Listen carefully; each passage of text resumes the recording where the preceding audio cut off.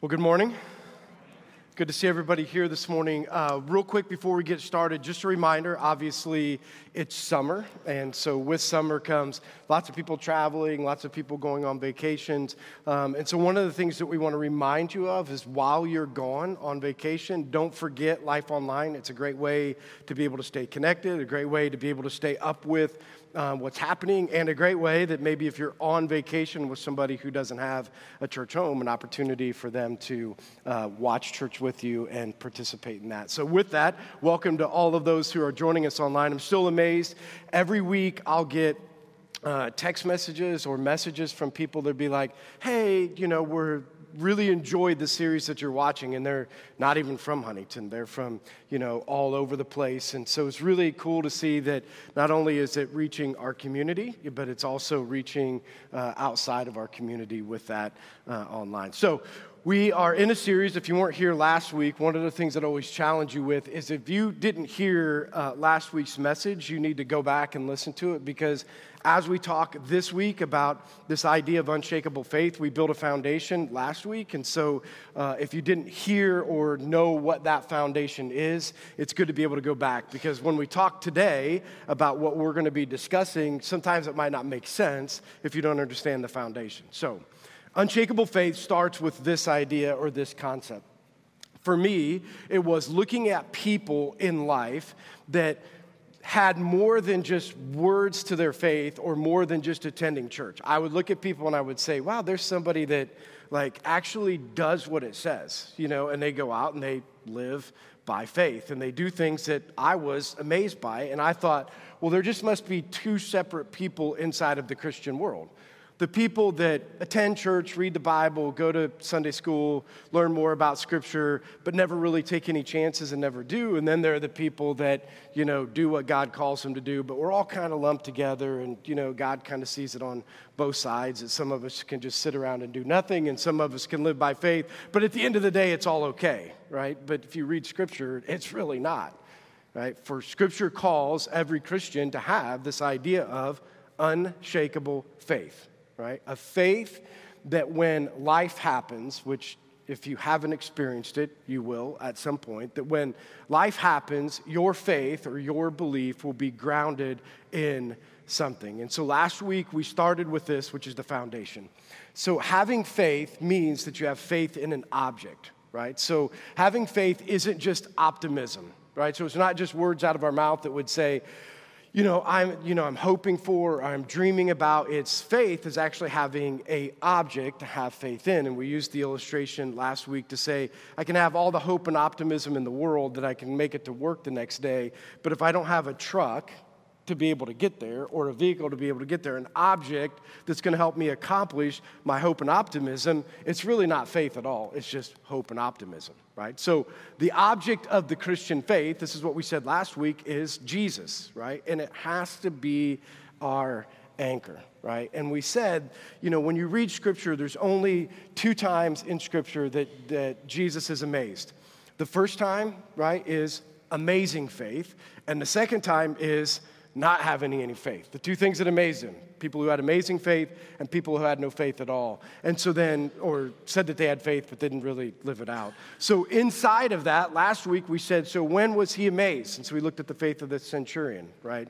The centurion soldier comes up to Jesus and says, I want you to heal, somebody in my family. He says, you don't have to come to my house because I understand who you are, right? That's what he talked about. The centurion understood something that we have to understand if we're going to have great, unshakable faith. As the centurion had the faith in the object of God, not in the action of God. Right? So his faith wasn't whether or not his person would be healed. The faith was he believed in a God who could heal him. Right? And so he just said that. You don't have to come to my house. You don't have to do, say a certain prayer. We just know that you're God, and if you want to heal him, you will. So his faith was in the object. So for us, we have to have our anchor of faith in an object that will never move, because if you put your faith in anything else, at some point your faith will waver, because when your anchor doesn't hold, You hear me? Right? When your anchor doesn't hold, life gets messy, things don't go the way you think that they're supposed to go, and then all of a sudden it starts to move, you start to wonder about your faith. And so what you wanted to be unshakable now is not, right? And your faith is moving. And for many people, this is the sad part, so for many people, when their faith moves, they do a couple different things.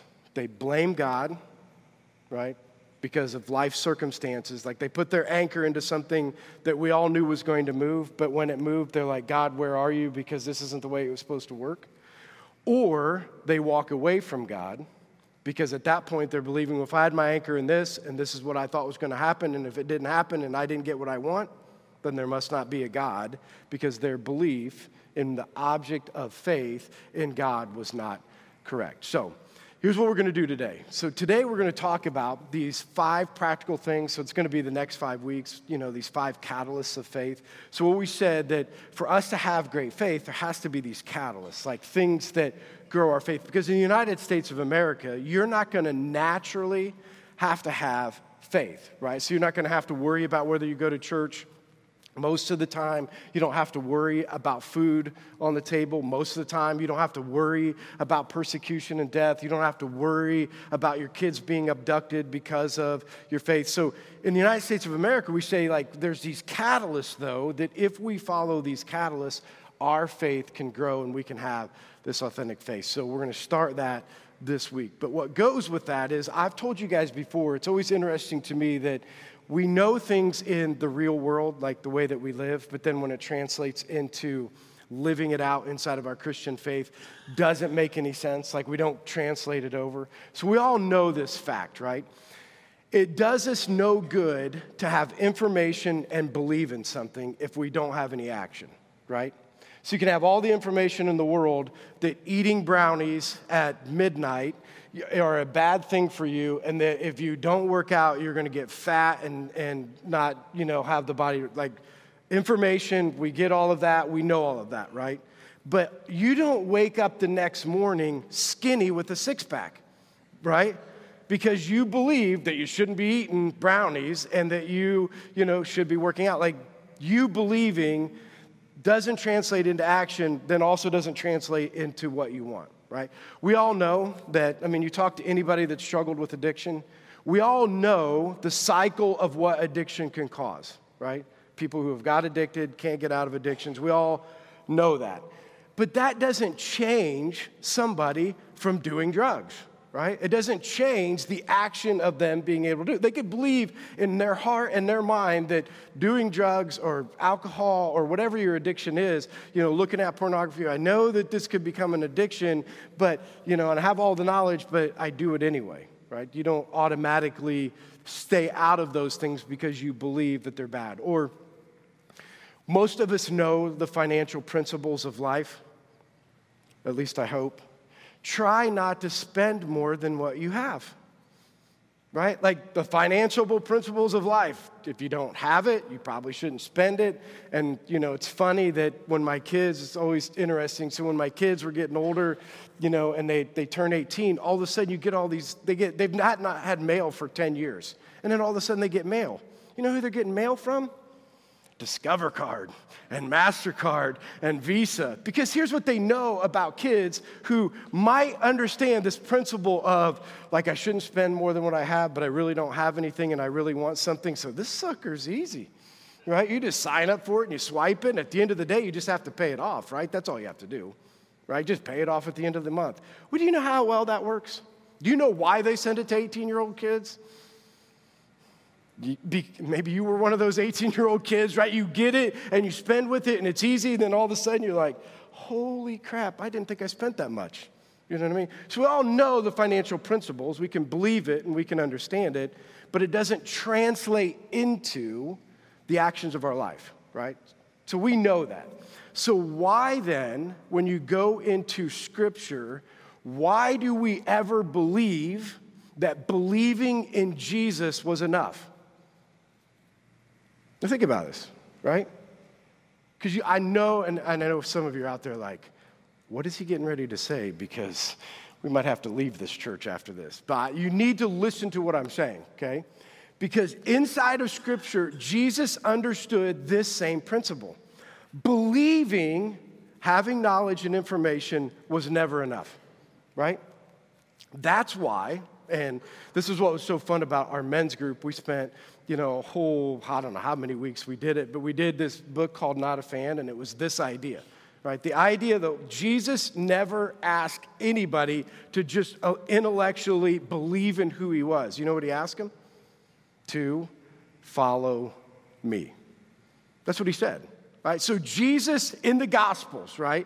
In the Gospels of Jesus, he went up to people and he said, hey, do you want to be a part of this? Don't just believe that I'm God, but here's what I want you to do. I want you to follow me, which means that the actions of your life have to support the thing that you're following, right?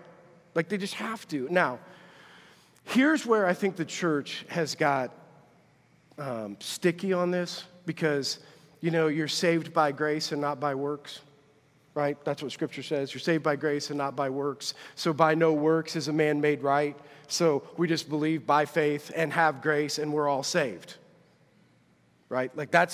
So then when you get to this part where, then how do you deal with Jesus when he said, if you want to be a disciple of mine, you have to follow me, right? Like, how do you get past that? How do you get past this idea? And so I think the church is like, well, if you have these conversations about what does it mean to be a follower of Jesus and how do you navigate all that? All of a sudden people are going to believe it's a works-based salvation. And how do you know if a person's doing enough? And how do you know if they're really following? And how do you measure all of that? So again, this is just the simple mind that I am. I don't even think about that. It was really simple. Jesus said, if you want to be a disciple of mine, follow me. If you want to be a disciple of mine, let the dead bury the dead. If you want to be a disciple of mine, put your hand to the plow and never look back. If you want to be a disciple of mine, the actions of your life should support it. And, listen to me. What we're getting ready to hear, I think sometimes is like, I don't know how this really fits me. But understand, inside of Scripture, Jesus is very clear. There will be people at the end of their life who will stand in front of Jesus Christ thinking that they're okay, and what will Jesus say to them?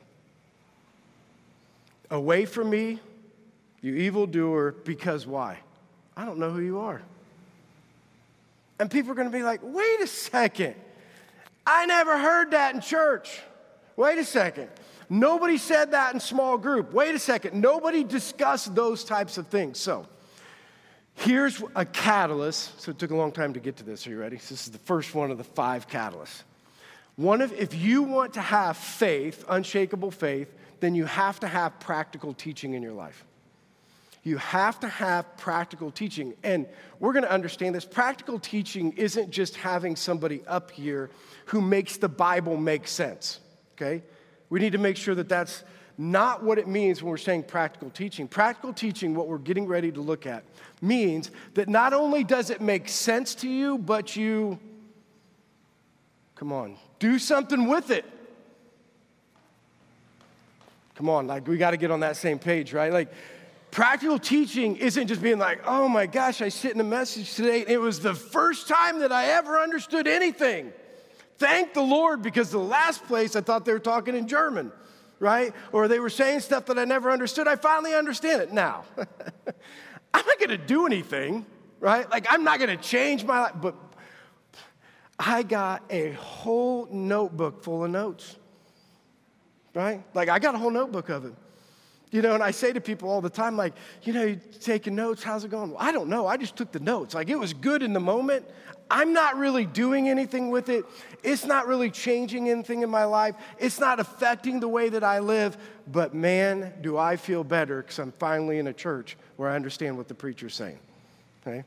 So here's what we're going to do today. So if you have a Bible, turn to Matthew 7.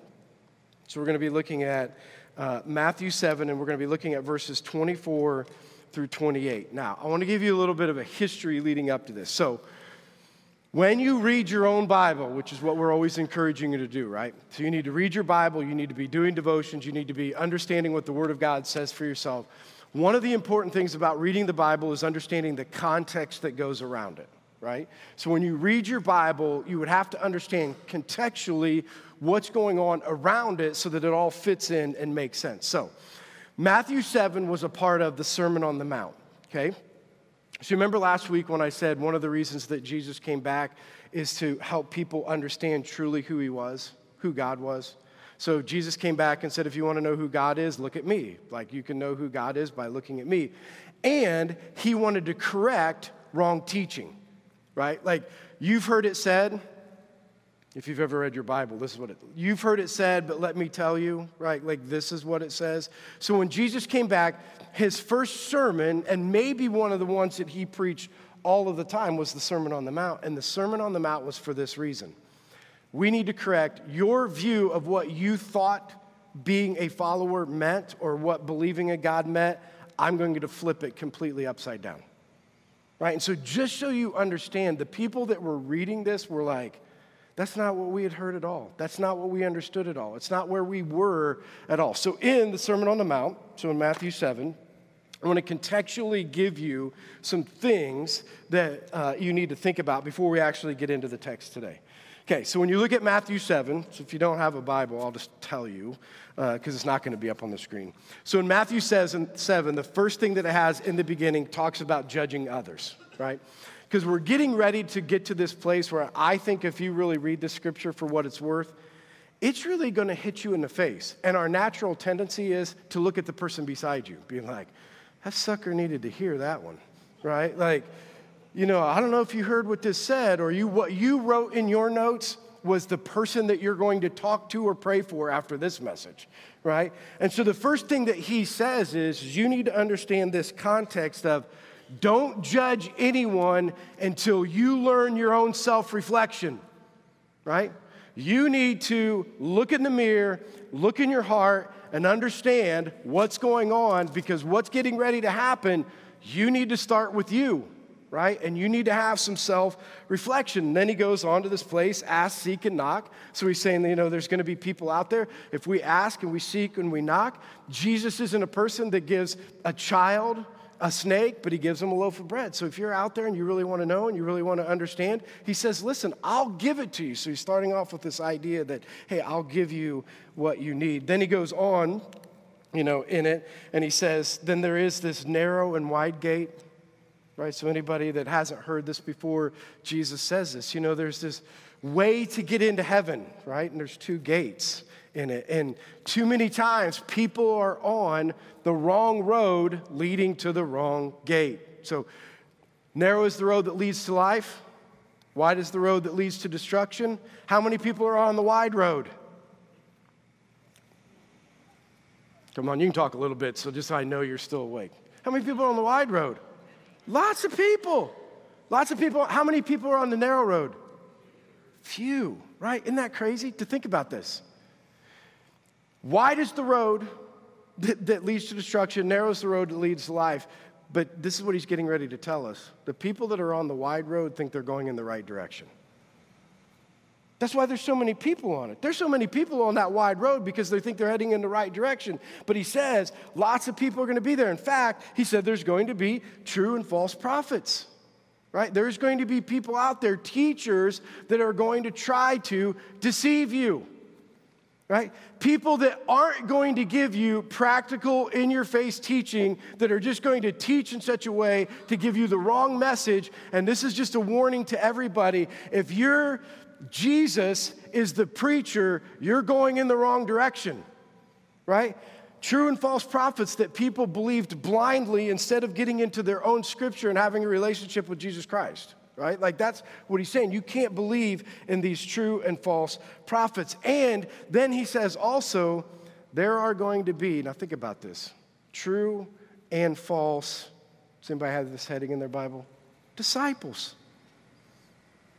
Now, I'm sitting here looking at this saying, so there are going to be people, first of all, we got to remember, I got to look at myself. Now I'm taking a true look, self-examining, understanding where I'm at. And one of the things that I have to understand is if I really am a true disciple, Well, what's that supposed to mean? I thought all I had to do, when I was in church one time, they said all you have to do is raise your hand and say a prayer and walk to the front and fill out a card, and then they put up on the screen, 1,000 people were saved. And I thought it was good, right? And again, when I say this, because every time I give this message, people come up to me afterwards and they'll be like, well, you made it sound like when I walked to the front and signed a card that I really wasn't saved. That's not what I'm telling you, right? I'm just telling you there is a reality inside of this world where people think that they are saved and they're really not.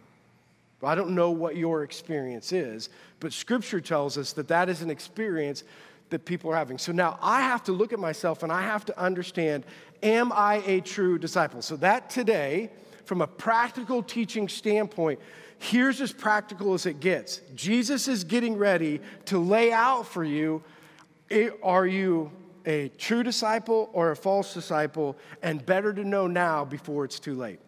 I mean, how much more practical does it get? Right?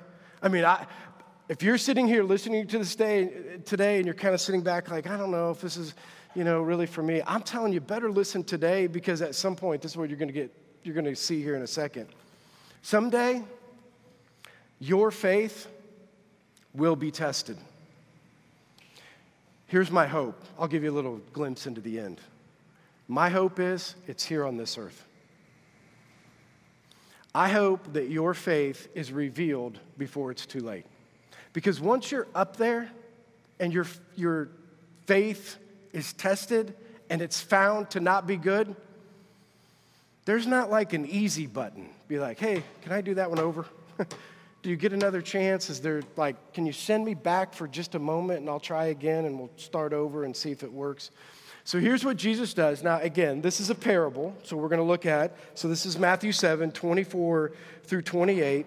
And remember, who is this message for? This is not for somebody who's not a believer. This is not for somebody that's, doesn't believe in God at all. This isn't for somebody that's searching. You know who it's for? People who have called themselves Christian people that better take an opportunity to evaluate yourself to make sure you're good. Right? That's who this message is for, is to evaluate your faith from this perspective. All right, so Matthew 7, starting in verse 24, a message that you've probably either sang in Sunday school, if you've been in church long enough, you've sang this song, the wise and foolish builder, they built their house upon a... Yeah, so all the people that I know that have been in church for a while are going like, they're starting to hum right now. But anyway, so if you haven't, this is a very popular thing that you're taught in Sunday school for a really long time. The unfortunate part is I don't know that we always knew how to apply it to our own life and what we need to do with it.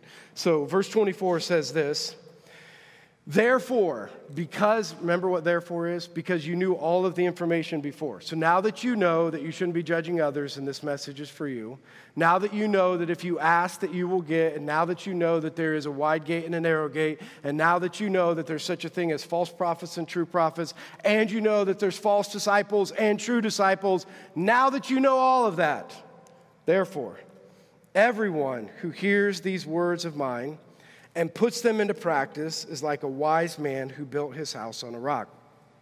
The rain came down, and the streams rose, and the winds blew and beat against that house, yet it did not fall, because it had its foundation on the rock. But, so that's one circle of people. Here's the next. But everyone who hears these words of mine and does not put them into practice is like a foolish man who built his house upon the sand. The rain came down, the streams rose, the winds blew and beat against the house, and it fell with a great crash. When Jesus had finished saying these things, the crowds were amazed at his teaching. Okay. In context, two groups of people, right? One group of people that are called foolish, one group of people that are called wise. The ones that are called foolish are the people that he would say, very simply, that they built their house upon a sand, the winds blew, their house crashed, and again, they were in bad shape. The people that built it on the rock, the winds came, and they're in good shape. Like, that should just be simple, right? Like, we look at that and we all say, well, that should be simple. But put it in contextually what he's talking about. The crash of somebody isn't just like this unfortunate, your window broke in your house and now there's rain coming in. Right? This isn't that we have hail damage and somebody has to fix the roof. right?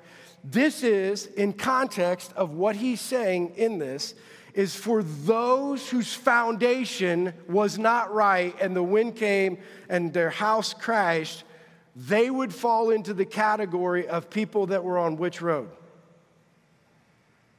Wide road. They would fall in the category of people who were true disciples or false disciples. False disciples, right? Falling in, see, I think when I would read this and be like, oh, dang, like I built this sandcastle and then all of a sudden somebody on the beach came and you worked all week on it and somebody smashed it. Well, I'll just build it again, right? And I think what we think is like, oh, bummer, the storm came and I was interrupted a little bit in my faith, but I'm just going to go back and work hard again and then I'm just going to build it back up again, right? But you keep building it on the same thing, right? The sand, right? We miss the point that this isn't about necessarily, re-erecting the building and it's just harder because your building crashed and now you have to build it again, right? We have to look at what was actually being talked about in here. So here's what we want to look at. Are you ready? So there were some similarities, right? The similarities were this. Don't miss this. They both heard the word, right? So this is, you're in a message, right? And you're in church, and everybody heard the message, right? So you remember how we're talking about practical teaching?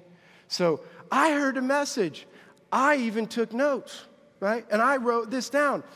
And, now think about this, and they now are acting upon, to a certain extent, think about this, they went out and they did what? So this is the other thing that was similar. They heard, and then what'd they do? They built a house, right? So they both took it and they looked at it and they said, hey, this makes some sense. I'm going to go out and I'm going to build a house with this idea of, or we'll put it in context of what we're talking about. So they both would have said at that point, I heard the word and now I have this house that I can depend on, which is the salvation or I'm right with God or things are right. Both from the outside look right. That's what else is similar. If you were looking from the outside, would anybody be able to tell the difference of whether or not the foundation was right? Like when you drive up and down those additions where all the houses are the same, right? And you look at them, like you wouldn't know any difference in whether the foundation was different or right or not, right? Well, the same concept is, so when we look across this room, you look across and you watch people that raise their hands and people that don't raise their hands, and people take notes and people who don't take notes, and people who come to church and people that, don't come to church all the time. But on the outside, people heard the word, and to a person, they would look at them and they would say, I see Roger. Roger must be a Christian. Why? Because the outward things that Roger's doing, in my mind, equate to being a right? Means he's a Christian, right? Like, why? Because I see him doing all these things. But do you remember that, like, go back in context where it said that there are people who will stand in front of me and will say, I did this and this and this and this, and I did it in your name, and then Jesus will still say, I don't know you. Right? So the idea is you could look on the outside of every single person and you could say, because of these outward acts of things that they do, remember when I was saying, like us showing up today, and I don't mean this in a bad way, and I am generalizing things, so don't take it, too personal, but it didn't take much faith for you to end up here today, right? It doesn't take much faith. Tad has a Bible study on Monday nights. It doesn't take much faith for us to go there, especially when John Heupel's cooking, right? Because the food's good, So if you want to come and you want to get good food, it doesn't take much faith to show up. I mean, it takes a little bit of time. Like it might be a little bit of an inconvenience, but it doesn't really take a lot of faith. So you see where I'm going with this? On the outside, right? On the outside, we as Christian people do religious activity that don't necessarily take faith, but we chalk it up to, well, because I'm a believer, these are the things that I do, right? And so what he wants to be able to do is then get to, so what are the differences, right? So what are the differences? If the similarities are that you hear it, right, and that they start to build their house, the difference, and there was only one difference. What was it? The foundation, right? So the only difference in the two people was the foundation that they build on. Now, think about it in this way, right? So I'll try to get through this really quick, but So the foundation, one was built on rock and one was built on sand. Okay, so I know you can't understand this. At least I couldn't understand it because number one, I'm not a builder. And number two, I wouldn't understand, like, there's no sand. Well, there might be sand in Indiana, but it's not where I live, right? So when I think about this idea of where am I going to build my house, I don't have to look at this beach and be like, well, maybe there or there. For them, most of what they saw was sand, okay? And so for the guy that built his foundation on a rock, he had to dig first through the sand, right? Why would anybody do that? Because you can build a house on sand. It's proof. We just saw that in the similarities, right? You can build a house on sand. And in fact, it's easier than building a house on rock, right? So why would anybody build their house on the rock? If you're not, again, think about it this way. If you're not a builder and you don't understand foundations, why would you dig through all the sand, put in all the work, and make all that happen? Why would you do it? Because you trust the person that told you to do it, and you do it out of obedience, not out of understanding. Right? You do it even though it's going to take you longer, even though it's harder, even though it's going to cost you more to be able to do it. Why do you do it? Because the person that you trust the most, that you put in charge of or your faith in, is telling you to do it, so you're going to do it. That's why it says the wise man is a person that hears the word of God and does it. You know how crazy it is? I want you to think about this for a second. People have died for you to be able to have this. In fact, when I was over in India working with a pastor, we had these Quest Study Bibles, and he had never seen a Quest Study Bible before, and when I was there and I left, I gave it to him, and he wept because they didn't have access to all that. They couldn't have the teaching that we have. People have died for this, yet we read it like it's a bunch of suggestions. You read it like your self-help manual, right? You read it as it's like Dave Ramsey's advice on, whether or not you should, get into the debt snowball and how you're going to get out of debt. Like you read it and it's some, good practical teaching, but if I don't do it at the end of the day and I'm in debt, doesn't really matter, Inside of this scripture, I don't even know how to be more practical than this. He says people's salvation is played out because they do what God asked them to do. And why would you? Because do you realize if you read this sucker how hard it is to live by faith? Do you realize the things that it asks you to do? That whole idea when we were going through the sex, love, and dating, do you know how hard it is to live by those principles today? And so why would you, right? I've heard a lot of people, after that series, everybody's like, well, why would I do that? I don't know, because he says to, and he says if you're saved and you're a Christian, that you will do what it tells you to do, right? Like, how do you want me to explain it to you? I don't know how to explain it to you. I only know that he says, this is how you're supposed to live. And I want to be careful when I say this because I don't want to lead you in the wrong direction. But if you are only a hearer of the word, right? You are then like a foolish man who built his house upon the sand. And here's what we know. Why did he build his house upon the sand? Because selfishly, it was the easiest thing to do. It was the quickest thing to do. And it gave the quickest result, and everybody looked at it and said, wow, look at that person. And that's why I want to be careful, but I also want to be real with you today, okay? You can come to church, and you can take notes, and you can sing songs, and you can go to Bible studies, and you can learn more about Scripture, and still be the foolish man who built his house upon the sand. Because knowing and believing and not doing, Scripture tells us is, and you are not I mean, I know you don't want to say this because it's going to go into this whole theological discussion. He would say, you're on the wide road, you're a false disciple, you're doing all this religious activity, but you're doing nothing with it. And I hate to tell this to you, but at the end of the day, your foundation, and this is what's next, your foundation is going to get tested, okay? So when the band comes back up, I want to give you this thought, because you know what else is next? Wise man, so they had similarities. What was different is the foundation. The guy that was a wise man dug through, did everything that made zero sense when it came to building a house in the minds of the people. He dug all the way through the sand. He built his house upon the rock. The foolish man, right? So the foolish man was like, oh, I hear it too. I want to do what's easy. I want to get instant results. I want people to look at me and be like, wow, look at his house, everything he did. But here's the thing that I think Jesus puts in, and I think we have to not miss this. But both houses were tested. Both houses.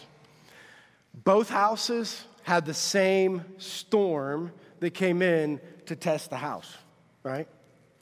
And there wasn't like, oh, well, the one on the sand just didn't fare very well. What happened to the one on the sand? It crashed. Demolished, devastated, gone.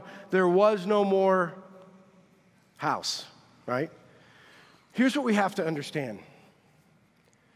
There is a test coming for your faith. There's a test. Some of you have experienced that test on this earth, right? Some of you have come to places in your life where whether it's your marriage or whether it's your kids or whether or not it's your finances or whether or not it's a diagnosis or whether or not it's, like, you could just fill in the blank of things that have tested your faith, right? Like things that came along that were like, oh, man, this is not, does anybody ever think this or have you ever thought this? This is not the way life was supposed to turn out. Anybody ever been there? Like it wasn't supposed to go this way. Right? These things weren't supposed to happen. I had a dream, and I had a thought, and I had a house, and it was all supposed to be, easy going, and things are going to be right, and then all of a sudden something happens, and you go back, and again, I think all of us, including me, have done this. God, wait a second. Are you really the God that allowed this to happen?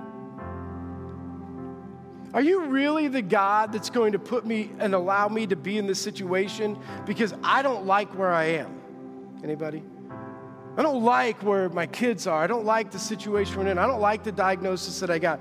But at the end of the day, faith, maybe on this earth, will be tested. And here's what you're going to know if you haven't been there.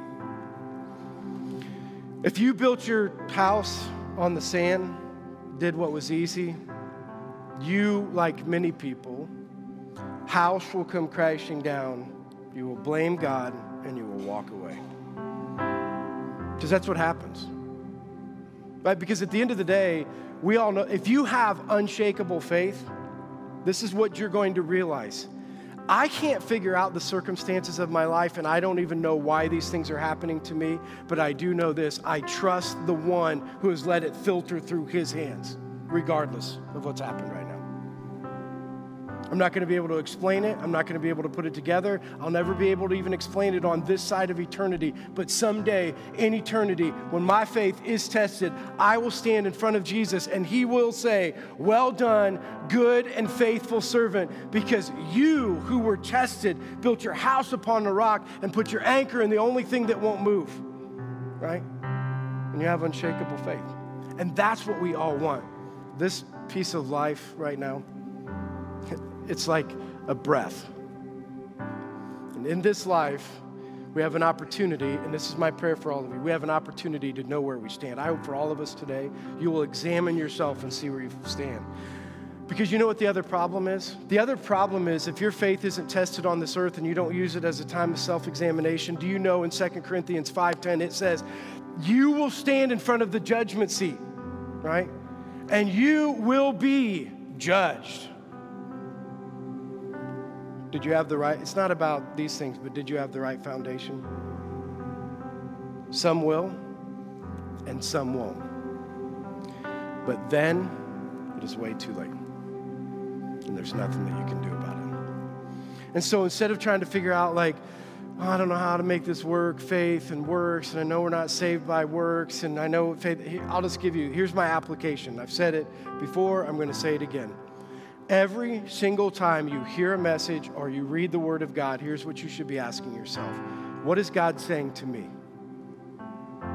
So today, when you walk out of here, this isn't what God should be saying to your children or what he should be saying to your spouse or what he should be saying to somebody else. What is he saying to me? What do I need to hear today, right? And this is the other part of it. What do I need to do? Because I cannot just hear and do nothing about it. People who are believers on a foundation of rock hear and do no matter, now listen to me, no matter the cost. Because having faith will cost you something. And when he asks you to do something, it's usually something that's going to stretch you, going to challenge you, going to be something you wouldn't normally do. Why? Because he wants you to experience on the other side of that decision the faithfulness of God. And can I tell you, I want to tell you this. I have been at times in my life in the beginning over here, and I don't want to make this decision, and I don't want the cost, and I don't know what's going to happen at the end.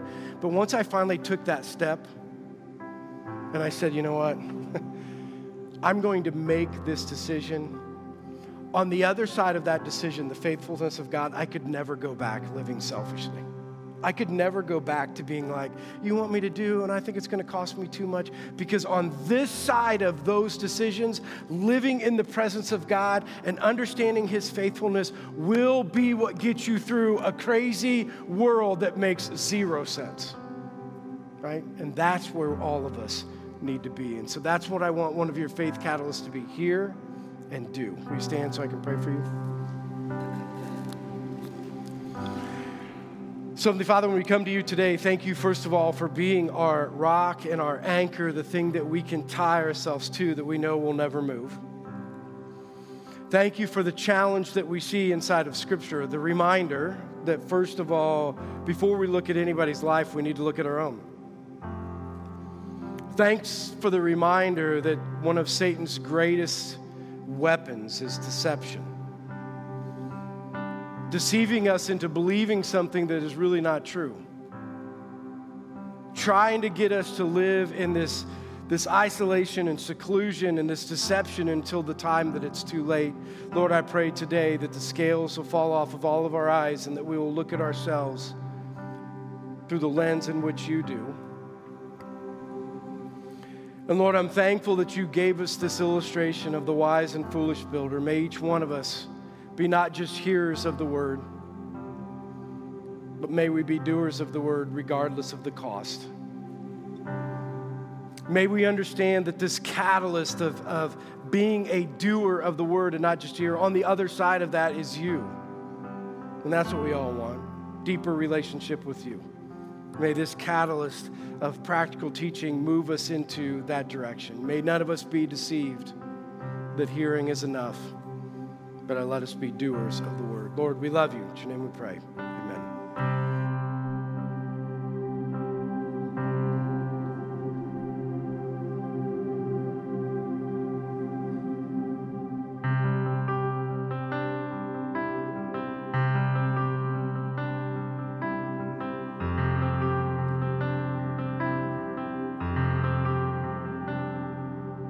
Before he spoke creation, the God of heaven knew our names. And formed in his reflection, we are his glory on display. And his heart is good, he is always kind. With the cross he proved he is on my side. We are the sons, we are the daughters of God. No matter where we go, we're close to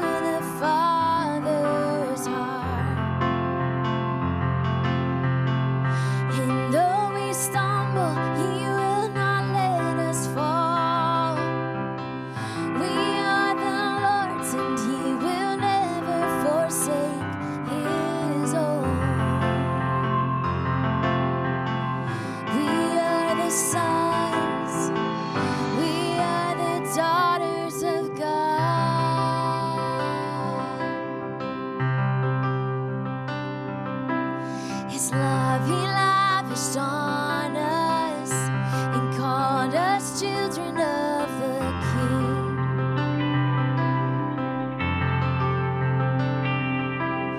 And in His loving kindness, He chose the lonely and the weak. And His heart is good.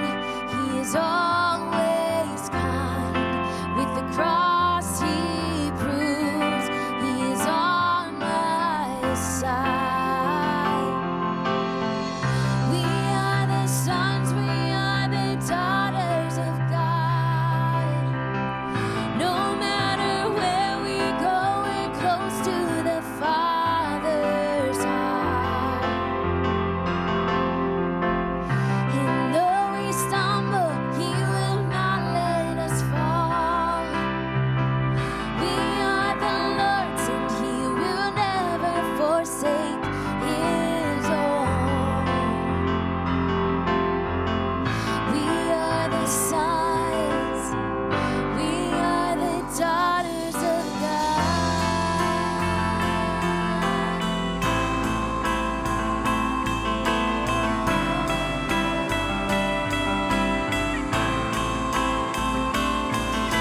The lies speak louder than the truth. Remind me I belong to You.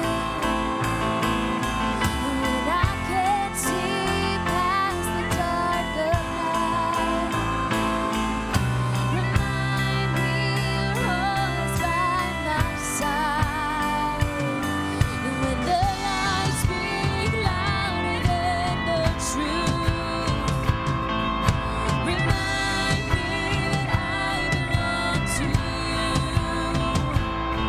And when I can't see past the dark of night, remind me You're always by my side. And when the lies speak louder than the truth, remind me I belong to You. And when I can't see past the dark of night, please remind me You're always by my side. You're by my side. We are the sons, we are the daughters of God. No matter where we go, we're close to the Father's heart. And though we stumble, He will not let us fall. We are the Lord's, and He will never forsake His own. We are the sons, we are the daughters of God. We're the sons and the daughters.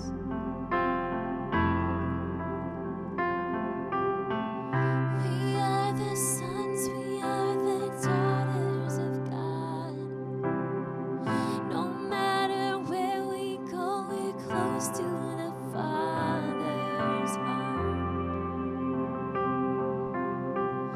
And though we stumble, He will not let us fall. We are the Lord's, and He will never forsake His own. We are the sons, we are the daughters of God.